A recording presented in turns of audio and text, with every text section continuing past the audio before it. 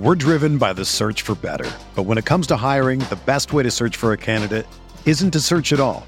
Don't search, match with Indeed. Indeed is your matching and hiring platform with over 350 million global monthly visitors, according to Indeed data, and a matching engine that helps you find quality candidates fast. Ditch the busy work. Use Indeed for scheduling, screening, and messaging so you can connect with candidates faster. Leveraging over 140 million qualifications and preferences every day, Indeed's matching engine is constantly learning from your preferences, so the more you use Indeed, the better it gets. Join more than 3.5 million businesses worldwide that use Indeed to hire great talent fast. And listeners of this show will get a $75 sponsored job credit to get your jobs more visibility at Indeed.com/Blue Wire. Just go to Indeed.com/Blue Wire right now and support our show by saying that you heard about Indeed on this podcast. That's Indeed.com/Blue Wire. Terms and conditions apply. Need to hire? You need Indeed. The baseball season is go, go, go. It's nonstop, relentless for every night, 6 straight months, and then hopefully another month in October. You also have work, friends, family, and a million other things going on. That's when you reach for a Coors Light. It's made to chill. There's only one beer out there that's literally made to chill, and that's Coors Light. I mean, the mountains on the bottles and cans even turn blue when your beer is cold. Is there anything better than opening up your refrigerator after a long day, seeing that icy cold Coors Light can or bottle in your fridge? The answer is no. There's nothing better. That's why when it's time to chill, you choose Coors Light. It's mountain cold refreshment made to chill. Coors Light is the one I choose when I need to unwind. So that's why when you want to hit reset, reach for a beer that's made to chill. Get Coors Light in the new look delivered straight to your door with Drizzly or Instacart. Coors Brewing Company, Golden, Colorado. And as always, celebrate. We are breaking down all aspects of Yankee baseball. This is the Bronx Pinstripe Show with your hosts, Andrew Rotondi and Scott Reinen. Let's go.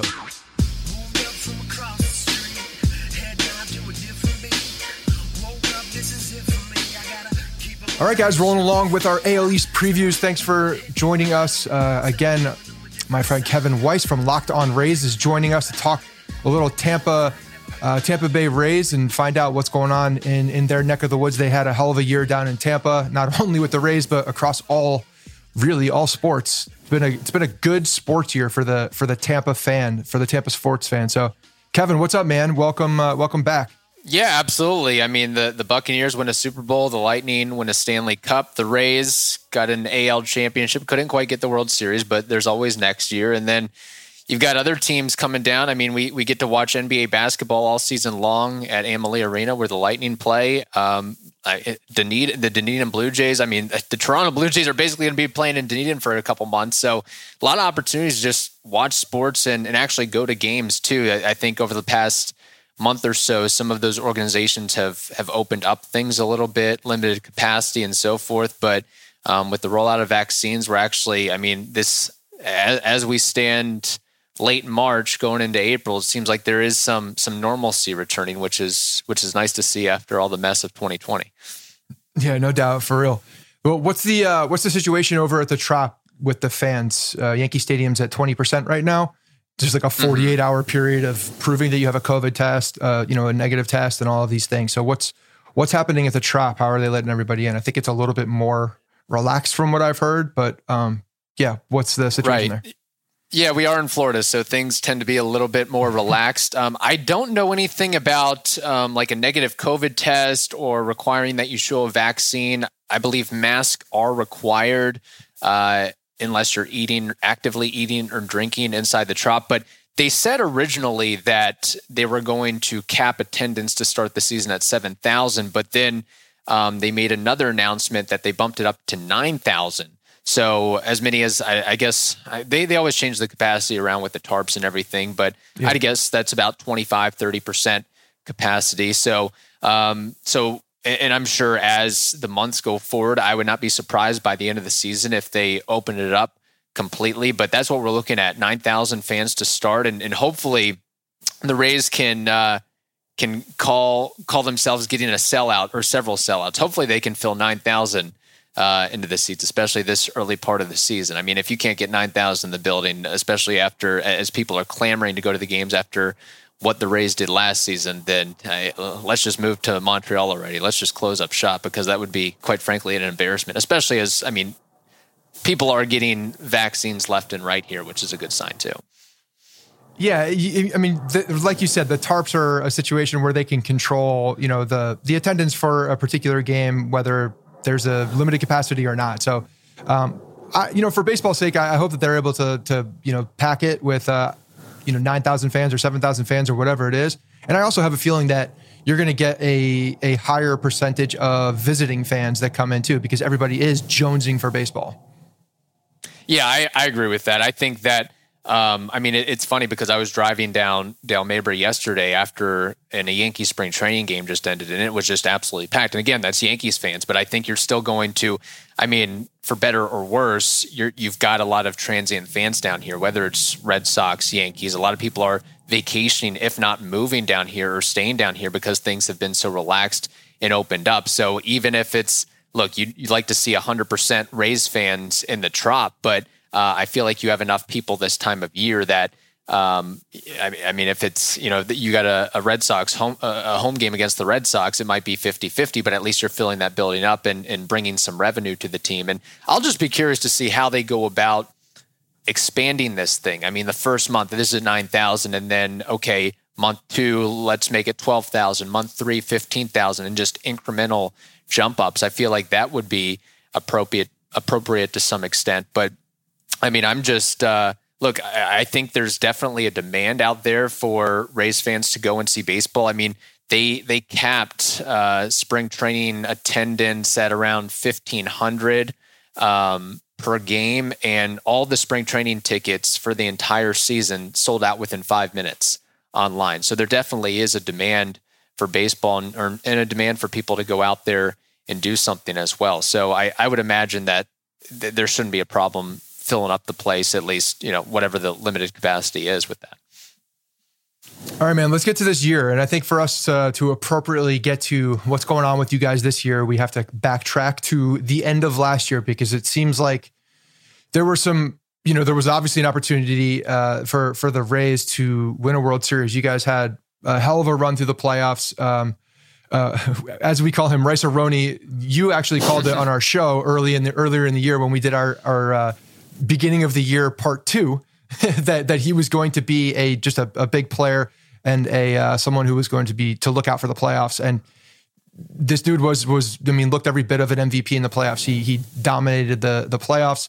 But the way that it ended, towards the end with Blake Snell, Game 6, I apologize for bringing back up bad memories, but it does seem like it has something to do with the way that the offseason, kind of rolled out. Snell obviously traded to San Diego.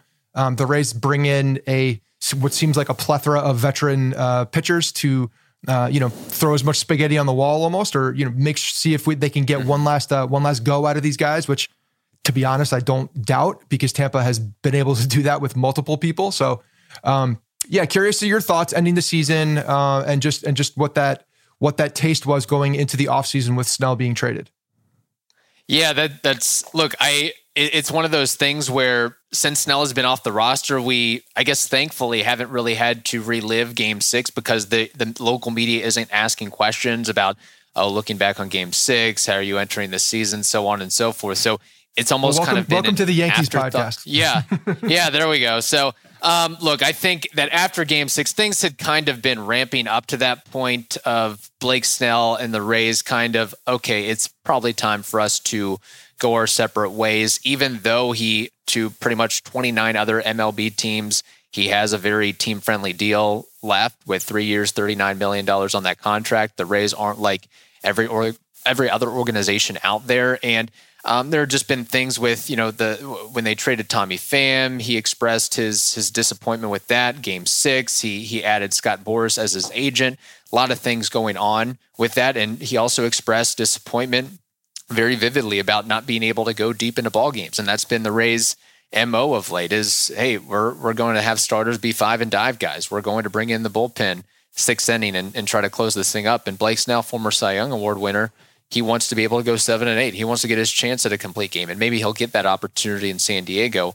I don't know. But yeah, talk about throwing spaghetti on a wall, because they of course, not just traded Blake Snell for, I think, 4 very good prospects and players that will definitely help this team in time over the next several years. They also opted not to bring back Charlie Morton on a team option. And if I was the Rays, and I know this is sort of heartless in a way, I would have picked up his option, then traded him to the Braves or somebody else and try to get something in return. But I guess there was so much mutual respect from both those sides that they opted, like, if we're bringing you back, we're bringing you back to keep you. We don't want to bring you back and then give you this impression you're going to be on the team and then trade you a week or two or a month later, or whatever it is. So what they've essentially done is they've unloaded a lot of payroll off the starting rotation, and in return added 4 veteran guys who have question marks, have a history of success, but you just don't know what you're going to get from those guys, whether it's Chris Archer, Colin McHugh, Michael Wacha, Rich Hill, the list goes on and on.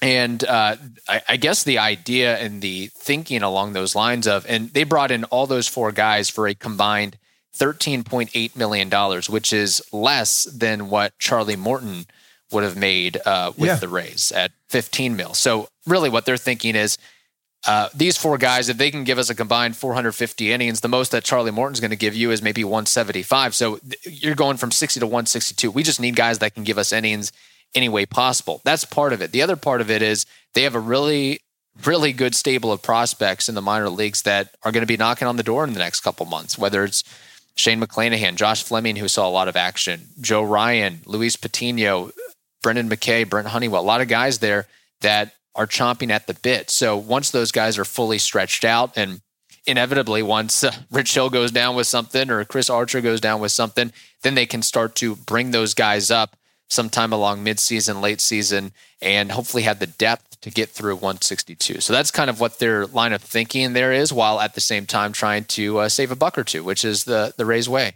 so to speak. Yeah. So that's exactly it. You know, everybody's looking at Tampa and saying, well, they lost Morton, they lost Snell. This is clearly going to be the Yankees division. This is, and which I don't disagree. I think it is the Yankees division to lose at this point. But that being said, Tampa has been able to, you know, turn these no-name guys in their bullpen into, you know, the quote horse, the stable of horses, and they've been able to make a lot from very little. Or they'll identify a guy who's had injury history and for whatever reason make some tweaks, change his his situation within the team, and gotten a lot out of him. They've been able to add a lot of value from I'd say little, and I think that's one of the big strengths from Kevin Cash and organization. So when I see that Snell is gone and that Morton is gone, yes, it's a hit to the team, but I have no doubt that they're going to fill that piece with someone else, and probably someone I've never heard of. And this guy is going to come in and, this guy or these guys and do well. It's just, they have a track record of doing this. And the fact that, you know, they got Archer, Wacha, Hill, McHugh, like you mentioned, it's possible that one of them, you know, have a bit of a resurgence. Would not surprise me if Archer all of a sudden found, you know, a little bit more of a semblance of being a pitcher and had some success. So I by no means take them, you know, for granted. And I think that they are going to be a very serious threat in the division. So curious your thoughts on like what your expectations are for the AL East specifically with this, you know, new roster. Yeah, that's a great question, a great point. And I go back to it. Like last year, who would have thought that Ryan Thompson, John Curtis, and Aaron Slegers would be a thing, that they would have success? Nobody had really heard of these guys beforehand. And then we see them and they have immediate success. And it's like, wow, maybe the Rays have found something. And I think that's what they're going to do again with guys like Jeffrey Springs and Chris Mazza and a bunch of bulk guys. And the other thing too with that is, I know that, look, Nick Anderson, that bad news about him, he's going to miss at least half the year with what he's dealing with, elbow issues, and the Rays have to find a new de facto closer, which I think, you know, between Pete Fairbanks and Diego Castillo, they should be able to do. But, you know, they also have guys that aren't getting talked about this year that have been contributor to the Rays in the past and are expected for big roles in the bullpen. Cody Reed, for example, Andrew Kittredge, Chaz Rowe, those guys are finally healthy and ready to go. So that's going to be big for them. I think, you know, you look at the rotation 1 to 5, it definitely isn't a top 10 rotation anymore, maybe not even a top 15 rotation, but I think the they have so many arms that can pitch in and fill in that I think they'll find a way to get through it. It wouldn't surprise me in the least if they've got like 10 or 12 guys by the end of the year that have like 80, 90, 100 innings between them. I think there's going to be a lot of guys that are going to be pitching a lot of innings and a lot of mixing and matching from that standpoint. And I think this is going to be, again, we're going from 60 to 162, while the Rays on paper, at least their starting staff and maybe not even their bullpen anymore, it doesn't look as elite as in last year. I think, come to the dog days of summer, September, August, you get late in the season where I think teams are just going to be hampered by injuries and ailments. And it's going to be like an NFL season where it's just like, we just need a guy that can go out there and throw us a couple innings. And I think that's where the Rays have an advantage. Their top couple, their best couple players probably aren't on the same par or page with the Yankees or the Blue Jays, but I think their depth, their 15 through 26, 26 through 40, really, really helps them out and gives them a boost. And I think that the Rays, again, probably the homer in me a little bit, I think they find a way to make the playoffs, and I think they find a way to, I wouldn't say win the division, but definitely secure a wild card spot. And somewhere between the range of 88 to 92 games is what I'm looking for, at the least, probably around that ballpark as of right now. We also have to remember, the Rays have never really been known for their offense. That's never been their calling card, but they're returning pretty much everybody in their lineup from last season. And that was a team that almost averaged 5 runs a game. And they might be able to do that this year, especially if you get a full season health-wise from Austin Meadows and Brandon Lau and Yandy Diaz. And we see what Randy Rosarina can do over a full season. So I think that's definitely going to help them as well. So I think second in the division, I would say, if I was to rank it right now, I'd probably say Yankees 1, Rays 2, Blue Jays 3. Big back and forth between those 3 teams. 4, Red Sox, and then 5. Who else but the Orioles? Yeah, the Red Sox could compete. Who knows? The Orioles might get some young guys to play out of their shoes and play a little bit better with the Red Sox. That'll be an interesting head-to-head.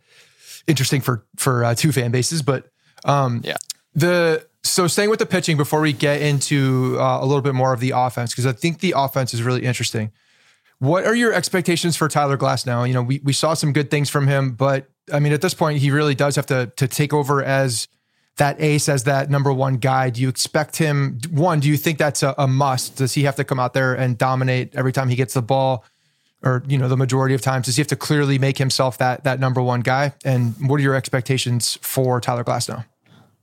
Yeah, I think throughout spring training, the storyline has been him fine tuning his secondary stuff. He's learned a slider, which apparently looks pretty good. I guess it's a combination between a slider and a cutter, and that is in complement to his high 90s fastball and his 12-6 curveball. And he's toyed around in the past with the changeup, but really it's just a slow fastball that allows hitters to time up on it. So it looks like, he's legitimately going to use this slider/cutter into regular season games, which is huge to have that third pitch. That's what you need if you want to be an ace, top of the rotation guy. And this is his year. This is his opportunity. He's no longer, behind the scenes of Blake Snell and Charlie Morton and others. This is his first opening day start. And this is a year, if you want to really light up and maybe get a contract extension or get that big boost in arbitration, you need to show out. He's shown, look, he's got the stuff. He's got the talent to be an ace, but he's not quite there yet. We've seen his postseason struggles. We've seen times where he gets hit a little bit and then he just loses his composure and it becomes a bad start. And we've seen that against bad teams like the Orioles, where he just, for one reason or the other, implodes. And we also have to see him pitch a full season. That is something we have yet to see from him in a Rays uniform. Yeah, I guess we sort of saw it last year, but he hasn't thrown more than 111 innings in a regular season. So you need this guy to at least, I think, 150, at least, 28 to 32 starts. You need him to be available and out there every time. And, I think he's ready for it. He's been in baseball long enough. He's 27, going on 28 years old. He's one of the union reps for the team. He's ready for the limelight, and I think he's going to have a lot of success. But it's just about putting it all together for an entire season. We saw it in a little bit. We saw glimpses of it in 2019 where he looked like he was going to win a Cy Young before he went down with a forearm strain. So it's just about being able to continue that for a regular season and into the postseason too, because that's still sort of a knock on his resume there. But and he's got to pick everybody else up too. Like, I mean, you look at this rotation and your number 2 is Ryan Yarbrough. And Ryan Yarbrough is a very good pitcher. He's a solid pitcher, but he's been used in a variety of roles as a bulk guy and opener. He lost his arbitration case. He doesn't give you necessarily the fire or the cachet of other number 2 starters in baseball. So if Tyler Glasnow can carry that load through game 1 or the first game of a series or whatever it may be, I think that's going to be critically important. Look, I don't think he's going to win a Cy Young this season, but at least maybe garnering some votes, I think would be critical and huge for him. I mean, he's definitely capable of that, assuming he stays healthy. I mean, he's just a freak athletically, 6'8", with his arm length. I mean, he throws a 9,900 mile an hour fastball that probably looks, probably 105, 106 to hitters because of the extension that he gets on his throws. And, a guy that size is just about also maintaining his mechanics too and not getting out of that during the regular season. But I expect a really, really good year from Glasnow. The time is now for him for sure. Time is definitely now. I think the time is now for potentially some of your prospects as well. We'll get to Wander Franco. I know that he's probably of the 3 of these guys on the back burner of them, but Luis Patino is a guy that I identify as a wild card for me. There are two X factor guys on this team that I'm not going to say scare me, but I have my eye on to see how they're doing when they come up and the ability that they're going to add to that. I think he's a guy that could add, some real electricity to the rotation. And I think you're saying end of middle of the year, towards the end of the year. What are realistic expectations for him and when you may see him? Because I do expect him to be an active contributor at some point. Wander Franco, who knows? He's still young. He still hasn't played a ton of organized ball in the minor leagues, and last year was not a great thing for his development. Really, any minor leaguer. But Patino, what are your expectations for him? When do you think he's going to be coming up? Because with the guys that you are throwing spaghetti on the wall, I have a feeling the Rays are going to be dipping into the farm a little bit earlier. Yeah, that's interesting because Patino absolutely, I think, is an electric talent that in time will be, he might be at top of the rotation. That's what the Rays want from him and trading Blake Snell to try to get a guy like that. But we also have to remember, I mean, he got a stint with the Padres last year, probably was a little bit premature just coming back from A-ball, and he's just 21 years old. And I think the Rays are going to be very, very patient and very cautious with him as they are with all of their arms. And it's funny because I haven't really heard as much talk about him necessarily as some of the others that are maybe more refined and developed as far as pitching prospects. Like if the Rays are in need of a starter like now from some of those high profile prospects, I would look at a guy probably like Shane McClanahan first. And after that, maybe Brent Honeywell. That might be a guy too. I think there's other guys that they may turn to, but before Patino, because he's so young and there's still things I think that they want to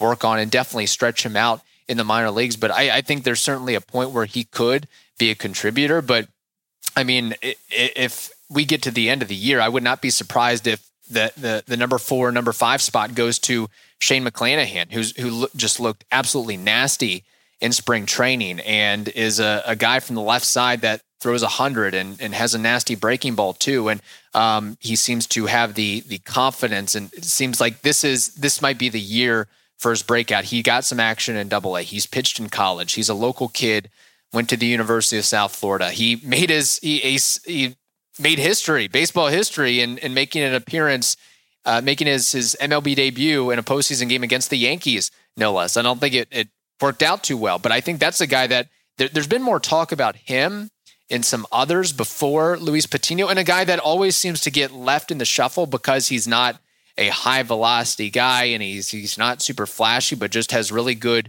command and composure and isn't doesn't lack for the moment, is Josh Fleming. That's another guy I think that's going to get big opportunities. But I'm not sure if Patino necessarily earns a rotation spot by the end of this year, but it might be a thing where we just need a live arm in the bullpen to get us through if it's September or in the playoffs or whatever it may be, because he's still an extremely, extremely young kid, and the Rays probably want to take their time with him too.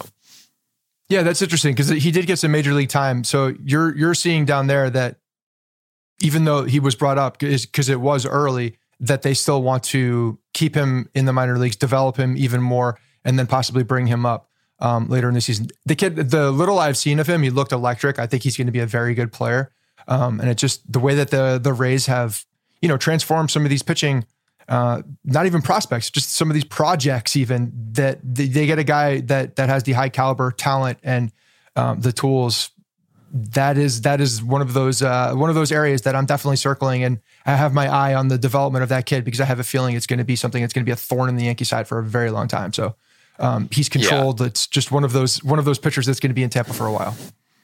Yeah, and what the Rays do with that and why they have so much success is basically what they tried to simplify things for these players. The Rays are such an analytically driven franchise, and they focus on what a guy can do rather than what he can't do. And if he's got this one strength or these two strengths, okay, focus on that and try to expose that. And a big thing for them too is just like, you're basically a major leaguer. You got here. You got to this point. Trust your stuff. Just throw the ball over the plate, and good things will happen. Yeah, there might be some contact, but we've got a really good defense behind us too. And that's really the big calling card for them is just trust your stuff and focus on this one thing. If it's throwing a curveball more or throwing the fastball more at the top of the zone, like they boil it down to where they've got all these smart guys in the front office, and then they've got a conduit in the pitching coach and Kyle Snyder and other on-field guys, and they kind of boil it down and simplify it for these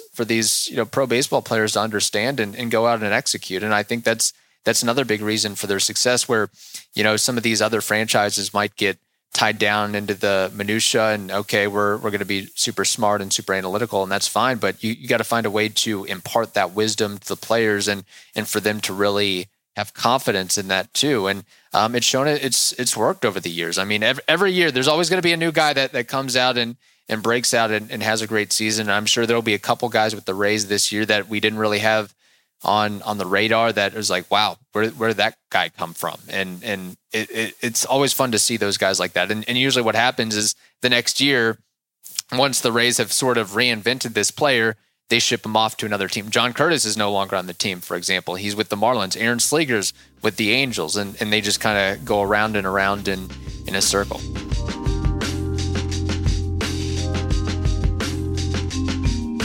You've heard us talking about it before, and we're back again to talk to you about hosting your own podcast here at Blue Wire. And there's no better place to host than Blue Wire Hustle. Hustle was created to give everybody the opportunity to take your podcast to the next level. Or if you want to host a podcast and just don't know where to start, Hustle is the perfect place for you. We're driven by the search for better. But when it comes to hiring, the best way to search for a candidate isn't to search at all. Don't search, match with Indeed. Indeed is your matching and hiring platform with over 350 million global monthly visitors, according to Indeed data, and a matching engine that helps you find quality candidates fast. Ditch the busy work. Use Indeed for scheduling, screening, and messaging so you can connect with candidates faster. Leveraging over 140 million qualifications and preferences every day, Indeed's matching engine is constantly learning from your preferences, so the more you use Indeed, the better it gets. Join more than 3.5 million businesses worldwide that use Indeed to hire great talent fast. And listeners of this show will get a $75 sponsored job credit to get your jobs more visibility at Indeed.com/Blue Wire. Just go to Indeed.com/Blue Wire right now and support our show by saying that you heard about Indeed on this podcast. That's Indeed.com/Blue Wire. Terms and conditions apply. Need to hire? You need Indeed. Part of the program, you'll receive personal cover art, Q&As with Blue Wire's top podcasters, access to our community Discord, and an e-learning course full of tips and tricks. And on top of that, we'll help you get your show posted out to Apple, Spotify, Google, Stitcher, and all the other listening platforms. The best part is you can get all of this for only $15 a month, which is just your hosting fee. That's the same rate as all other hosting sites would charge you for an initial setup. So you're going to be paying that anyway, so you might as well be doing it at Blue Wire Hustle, where you get all those other great features I just mentioned. So if you're ready to do more than just listening to me and Scott talk about your favorite team, then make your voice heard in Hustle. Acceptance into this program is limited, so get your application in today. To apply, you can go to bwhustle.com/join. You can check out the description box for this episode and find out more, but that's bwhustle.com/join. Again, check it out in the show notes if you are interested. This podcast is sponsored by BetterHelp. Is there something interfering with your happiness or is preventing you from achieving your goals? We've all gone through a lot over the past year plus with COVID. Well, BetterHelp will assess your needs and match you with your own licensed professional therapist. You can start communicating in under 48 hours. It's not a crisis line. It's not self-help. It's professional counseling done securely online. There's a broad range of expertise available, which may not be locally available in your area, and it's available worldwide. You can log into your account anytime and send a message to your counselor. You'll get timely and thoughtful responses. Plus, you can schedule weekly video or phone sessions so you won't ever have to sit in an uncomfortable waiting room as with traditional therapy. BetterHelp is committed to facilitating great therapeutic matches so they make it easy and free to change counselors if needed. It's more affordable than traditional offline counseling, and financial aid is available. BetterHelp wants you to start living happier today. You can visit their website and read their testimonials that are posted daily to see for yourself. Visit betterhelp.com/Bronx21. That's BetterHelp, H-E-L-P, and join the over 1 million people who have taken charge of their mental health with the help of experienced professionals. We have a great special offer for our listeners. You can get 10% off your first month at betterhelp.com/Bronx21. One more time, betterhelp.com/Bronx21. All right, going to the offense before we get out of here. The offense, like you mentioned before, averaging we said 5 runs a game. They're a talented offense. Having a full year of Rosarena is going to be something obviously that they're looking to expand upon for making a dynamic offense. The guy, I expect him to be good. I mean, I see no reason why he's not going to not carry over maybe what he did in the playoffs, but he's going to be an active player, a very big contributor to this team. He's a good player. He's fun to watch, to be honest. Austin Meadows is a guy though that I have my eye on as a rebound player, as someone who's trying to get back in to the swing of things, obviously, and make big impact with big production. And I think he's a guy that started putting together some better at bats at the end of last year into the playoffs even. And I think that he's really a big X factor for your team, because if he's right, if he's healthy and he's able to make good of his talent, that's a huge bat in the middle of your lineup. So just curious as to the rest of the offense, but the impact of a healthy guy like Austin Meadows, who's really rolling. And then you add a Rosarena who, adds some protection. So you have a little bit more protection in that lineup. And then also Wander Franco, if you could talk just a little bit about him after that, what you see, are we going to see him this year at all? Are we still waiting for Wander Franco? Yeah, all good questions from that standpoint. I do think Randy will come back to earth a little bit. I mean, he's not Babe Ruth, I don't think anyways. Who knows? No. Maybe he had to wait until he was 26 to become the next Babe Ruth or Barry Bonds or whatever it may be. But I think that, there's a little bit of a book on him now, and I think teams are going to not throw him as many fastballs, try to get him to chase on more breaking stuff. You just hope that, the success he had last season didn't go to his head in the offseason, but I think he's a pretty hard worker. I mean, he actually had some little bumps and bruises because he was taking too many batting practice swings. So he just loves baseball. And kind of a fun tie-in there, the Tampa Bay Rowdies, which is sort of like a second division pro soccer team here in the Tampa Bay area. Randy's brother is a goalkeeper, and he was just signed to the Tampa Bay Rowdies. So maybe part of that, and also the Rays own the Rowdies, so they own that soccer team. So I wonder if that was a little bit by design in bringing his brother to Tampa Bay to maybe give him some comfort and some familiarity there, and having sort of a buddy to hang out with and keep him company.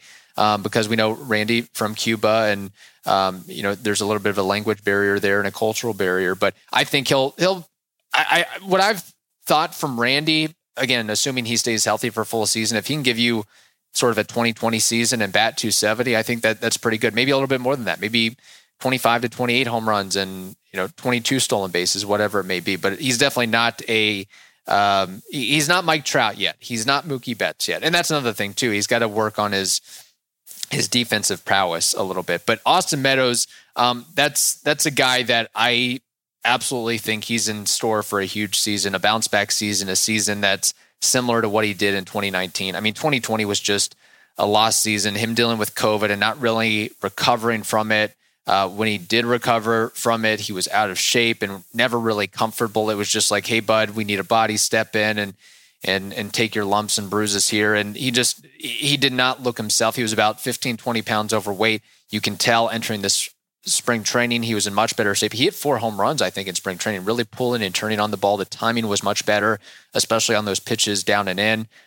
He's going to have to work on one thing that really hurt him was chasing the down and away pitches and being late to those pitches last year. So I think he's certainly going to be able to make adjustments and return to that middle of the order presence and that guy that got some MVP votes in 2019. So he's going to be huge. Another guy that wasn't mentioned, but I think could be in store for I don't know if you call it a bounce back year, but just much better than last year, Yoshi Tsutsugo. He's going to be in store for a more pronounced role this season with the injury of G-Man Choi. Yoshi will play some first base, some third base, maybe some corner outfield. I think having a full season now, not going from the States to Japan, back, dealing with the pandemic and everything, he'll actually kind of be settled down a little bit. And I think getting adjusted to major league pitching and in the fastballs, how they're higher velocity, more movement, he seems to be more comfortable on that end. And I think the Rays have discussed having him lead off. I mean, he's got the profile for sure. He's got the power. He's got the plate discipline. So I think that's a guy that could really emerge. I mean, the Rays are paying him to be that guy. I know it doesn't sound much to the Yankees, but they're paying him $7.5 million a year, which I think is the third highest salary for the Rays this season. But so those are a couple guys definitely to watch this season, of course. And I think what'll help is the outfield depth too will allow Randy and Austin Meadows and other guys to get rest and get off their feet, because this is going to be a very long season. So if you have to DH a couple times a week, so be it. That's fine. We have enough guys that can carry the water, whether it's Manny Margot, Kevin Kiermaier, Brett Phillips, maybe if he gets healthy, and guys like that. As far as Wander goes, I still think, I think he could make his major league debut this year, maybe when rosters go to 28, and maybe he's a postseason add-on if it gets to that point. But we still have to remember that he lost a season of minor league ball last year. He just turned 20 years old. He hasn't had some 500 at-bats in the minors, and the Rays have a lot of middle infield depth. I mean, if Willy Adames goes down tomorrow, if he gets some sort of drastic injury, they're calling up, well, first they'd probably just shift Joey Wendell or Mike Brasso to short, but if not that, if they had to call somebody up, it'd be Taylor Walls, the best defensive prospect, arguably, in the Rays system, and a guy who's versatile at that. And then after that, probably Vidal Brujan. And then after that, maybe Wander Franco. I think, look, Wander, everything I've read, he's going to be a great player in time, but the Rays also like to take their time with these prospects. They don't want to rush them just to rush them. And you also have the service time considerations and the Super 2 status and everything that's tied in with that. So I don't see him coming up before July, to be honest, unless just a whole rash of guys go down with injury. And to the Rays' credit, they've given him a ton of action in spring training, given him a ton of at-bats. But I still think they want to see him go through his lumps at AA and AAA and go from there. The other thing, too, is he might not be a shortstop at the big league level. The Rays might choose to move him at second base or third base. And it's hard to get better. It's hard to really fine-tune those skills if you're sitting on the bench at the major league level, or you're trying to just manage everything that needs to be managed when the bright lights are on at the major league level and traveling from city to city, instead of just being able to work on your game on a backfield somewhere or in AA where there's not so much attention. So I think there's some huge value into that where he's not just going to be a shortstop. They want him to learn multiple positions, things he hasn't really done before in his career because he's, once a shortstop, always a shortstop kind of a guy. So I think that's the other thing too is, I think the bat's definitely there for sure. I think the mentality could be there in time, but they want him to make sure that the defense is there. Because at the end of the day, this team is about pitching and defense, and they want to make sure that he's ready for that. So I still think, and they got to figure out what they're going to do with Adames long term. I mean, Adames is a really good player too. I think he's going to be entering arbitration relatively soon, so he's still got several years of control. He's a top of the step guy. He's a legit clubhouse leader, a legit vocal leader, a legit fun guy to be around in the clubhouse. And that's important is keeping the clubhouse light and loose. And that's something Adames does. And I know that it seems like we're always looking for that next guy. We're always looking for that next prospect. Who's the next great thing? But we've got a really good player right here in Willy Adames. I know he strikes out a ton, and he fails to hit at the trop, but caveats aside, he's still at the end of the day, a really good player, 2, 3, 4 win player that he might be on the roster for the next couple of years too. And that kind of ties in with Wander maybe learning a new position at the minor leagues and then seeing where his development is from that standpoint. Well, I mean, one thing that we've seen with prospects, Yankees across the league with other organizations as well, is that these top prospects, if they decide that he's a shortstop, he's going to play shortstop, but they're not going to bring him up for a platoon job. They're not going to bring him up to sit on the bench. Like you said, there's no, especially after you lose a year last year, that's a development, just a huge problem waiting to happen. There's no reason for that. I wouldn't be surprised if they were to slide Adames to another position. And when ready, you have Wander Franco, who's going to be the long-term at wherever he's positioned, right? He's going to be that guy for however long. I could see Adames even sliding over and making room for a guy like Franco if he is the shortstop that they think he is, and they get the time. The fact that he's got to have those minor league at bats, like you said, identify where he's going to be playing long term, I think will affect. I mean, it seems to me that Tampa would slide people over. Kevin Cash is so known for doing that a guy like Wander Franco, it seems like he's going to be a staple in one position, and they just needed to figure out what that position is going to be. Yeah, and it's also one of those things too. I mean, at 19, 20 years old, he's already very well built. So what's his body type going to look like by the time he's 25, 26, 27? He might very much outgrow the shortstop position. He's already got a lot of strength. And, when he inevitably, if he adds another 15, 20 pounds just because of biology, does he have the movement skills and the quickness to maintain that spot? And I think that's going to be huge. So and they've also, I think there's also been discussions about center field as a possibility too. So I think they're going to try a lot of different things with him and see what sticks from there. I don't know if they would, as long as Adames is on the roster, I don't know if they would move him off of shortstop. I think he has shown enough and proven enough to be a shortstop, but I think what could happen maybe is if there is a time where you see Wander and Adames playing at the same time, there might be times where the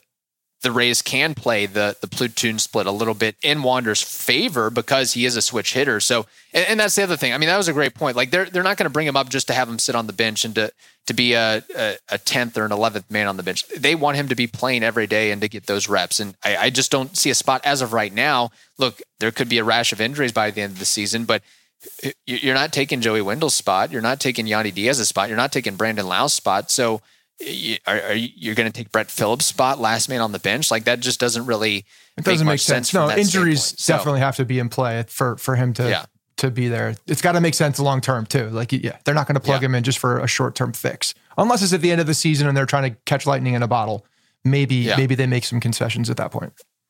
And that's where the big question too is Adames. I mean, there has been some rumors this offseason about, possibly shipping him off to, I know the Reds were kicking the tires a little bit, and I'm sure there'll be other teams as well. If, this is going to be a big free agency year for some of the big name shortstops, the Trevor Stories, maybe Francisco Lindor, Carlos Correa, so many others, but there might be a team that is looking for a veteran, more cheap shortstop option that, I mean, Willy Adames is still a pretty young kid too. I think, 24, 25 years old. That's got a lot of play left in his game, and maybe a change of scenery where, for whatever reason, I don't know if it's the batter's eye or some vision issue, he just struggles at the Trop for whatever it may be. But that he could be a really valuable, inexpensive piece for another franchise. And also that would then open up an opportunity for whether it's Vidal Brujan, Wander Franco, Taylor Walls, the list goes on and on. I mean, that is the thing. Like the Rays have so many middle infield types that it's like, how are we going to find all these guys? I didn't even mention Xavier Edwards and Greg Jones, who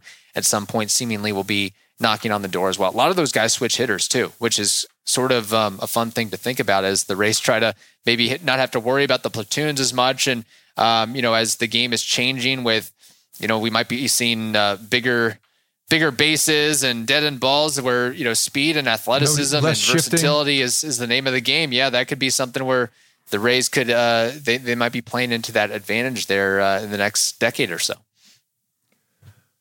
Cool, man. Well, I think it's going to be a fun season. I know we're all looking forward to a full year of these battles. It'll be fun again, get some rivalry going back into a full 162. I know I look forward to that. It's always good to have, to me, it's good to have better competition in the division because it makes the entire year just that much more fun and entertaining. So I'm excited for it. I think the Tampa is going to be a good team. But yeah, man, I appreciate your time. Everybody go give Kevin a follow. He's at Kevin Weiss _ on Twitter. If you want to stay in tune with what Tampa is doing so that you can prepare for all of the games that the Yankees and Tampa play interdivision. So Kevin, thanks, man. I appreciate you coming on. Of course. Thank you. And let me just say this. I can't wait until the first, hopefully this will happen this year, where Mike Brasso will be going one-on-one with Aroldis Chapman. I'd love to see that fight back and forth again. If and when that happens this year, however it works out. There'll be a suspension in the beginning of the year that we all forgot about. If we're like, oh yeah, I forgot. What, the 2-game suspension, the 3 games, what is it? I think it's 2-game suspension that Chapman's going to be, So yeah, we'll be without our closer to start the year. What a terrible, the future props. Well, we're without our closer for like 3 months. So, you guys just enter closer here. It's just put name in here, and there's your closer. So, that's the thing. The Rays set a record last season, or tied a record with most guys that got a save. They had a dozen guys that got a save last year. I mean, part of that was probably by necessity, part by design, just showing that, hey, we want you to get this experience of pitching in the 9th inning if and when there's a time where we need you to pitch in the 9th inning. So I think if there's a team that can manage without their de facto closer, it is the Rays. And Nick Anderson didn't look so good in the postseason. The Rays kind of ran him into the ground there too. So, all right, man. Well, good luck this year. Hopefully we both get two healthy years because that will be fun to watch for both sides. But likewise, I think We'll talk. Yeah, I think it's going to be a good battle. Yeah, between us, you guys, and the Blue Jays, maybe a 3-horse race there. So. Hey guys, thanks for listening to the Bronx Pinstripe Show. Make sure you find us on iTunes and subscribe so you can get all new episodes directly onto your phone. If you do like the show, we'd love for you to take a minute and give us a 5-star rating and review in iTunes. It really helps us out and allows us to create more shows. We're on Twitter at Bronx Pinstripes and the same on Facebook. You can always find us there talking Yankee baseball. Thanks again, guys, for your support. Really appreciate it, and go Yankees.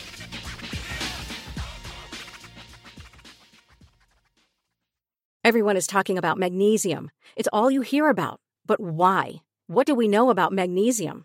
Well, magnesium is the #1 mineral that 75% of Americans are deficient in. If you are a woman over 35, magnesium will help you rediscover balance, energy, and vitality. Magnesium supports more than 300 enzymatic reactions in your body, including those involved in hormonal balance. From functional medicine doctors to mental well-being and female hormone experts, we all know that magnesium is the one mineral to improve all aspects of well-being and health. But which one? Magnesium Breakthrough from Bioptimizers, the trusted choice recommended by leading experts with 7 best-absorbed forms of magnesium to ensure your body receives the support it needs for overall well-being. Go to bioptimizers.com/balance today and use code BALANCE10 for 10% off. Support your journey to wellness at bioptimizers.com/balance. Magnesium Breakthrough from Bioptimizers, your foundation to optimal health and vitality.